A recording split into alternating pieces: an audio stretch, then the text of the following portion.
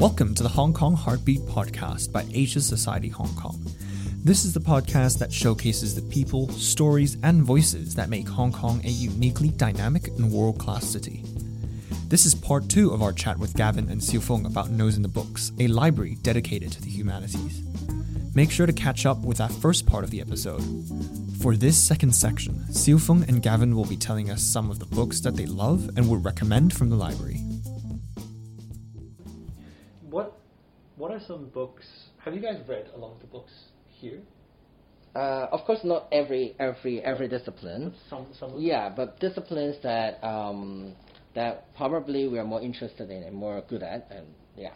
For instance, I do gender studies, so I read some of the gender. Of course, not all as well, but some of these books that I'm more familiar with. Gavin is doing something with literature, so Hong Kong literature. So he's more familiar with the Hong Kong literature. I mean, most of the books here, right? Or all. Have you read all of them? No, it's impossible to read all of them. So, yeah, how many books we have right now? So originally, when at the very beginning, we have 10,000 books. But, during the process of, we had been moving in and out and finding a physical space, and somehow we lost some of the books. And now we have regained some of the books because we also have other professors donating their books. And we also have public, the public also, people or readers, they also donate books to us. So we'll select the books and, select those that are appropriate to our collection. And so we have been adding on books as well. So I think right now we have 6,000 to 7,000 books, in the library. So I don't think anyone could read all the 6,000 books all at once, but we are more familiar with what we are researching in or interested in.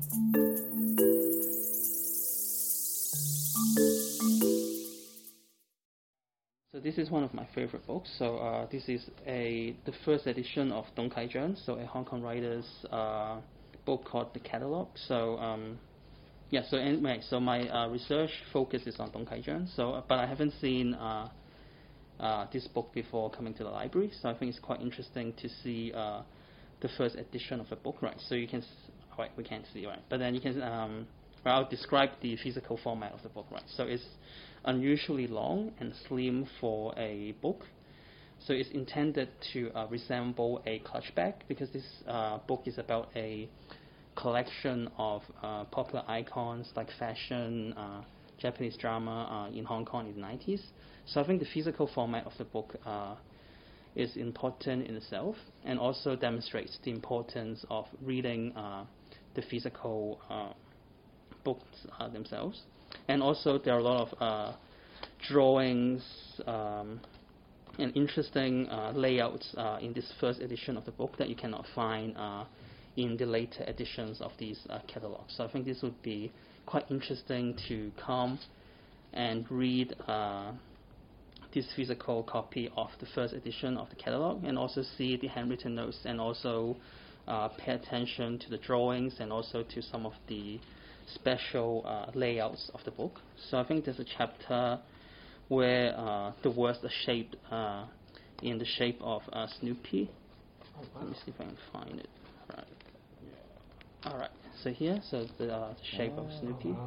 So this physical format will not be cannot be found in the later editions of the catalog. So I think this is quite special and unique. And also, initially the book cover is pink, so that would resemble more of a clutch bag, right? But then somehow we lost the book cover, so it looks less like a clutch bag now. I can still see how the author or the publisher tries to play with the physical format of the book to reflect the issues in the novel. Okay, I can introduce 2 books. So I will introduce one of those, my favorite.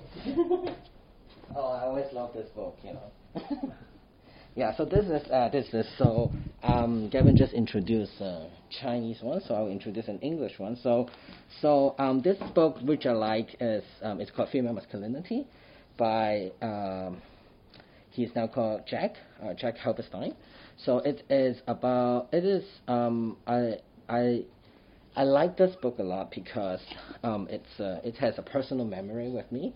So this book was actually bought by my mentor, so Dr. Sito. So we were reading this book together because I was doing postgraduate research with her, so on transgender studies.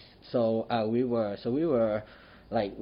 said we need to read this book, and then we have to read this book. So that is why there were also notes in which we were reading it, and we highlight some of the points, and then we also, and in my thesis we actually also wrote some of the theory based on this book. So I think this book is very unique for me because it has this personal experience that reminds me of what reading and teaching is about. I mean, and I think, and how knowledge passing is about. It is so much about reading a book from one person, and so there were actually notes because we were actually talking about some of the current issues. So this is about, I think, current issues some years ago about a female disguising as a man, and then trying to, it's actually probably a transgender person in Hong Kong. So it was several years ago. So a news link. So we were talking about. So we were Dr. Sito and I. We were discussing about how we can write about transgender issues in Hong Kong.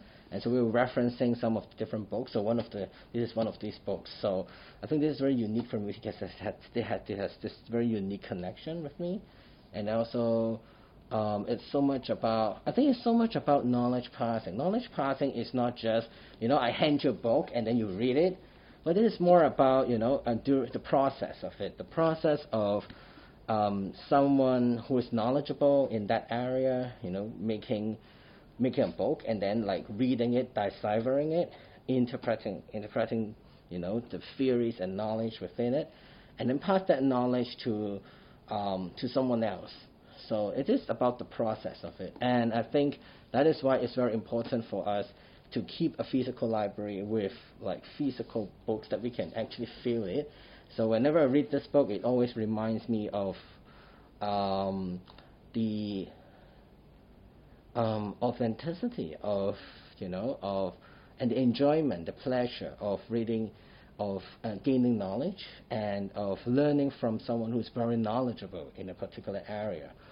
So so that is why I like this book, and of course it has a really wonderful cover. And the other book is one of our latest collection.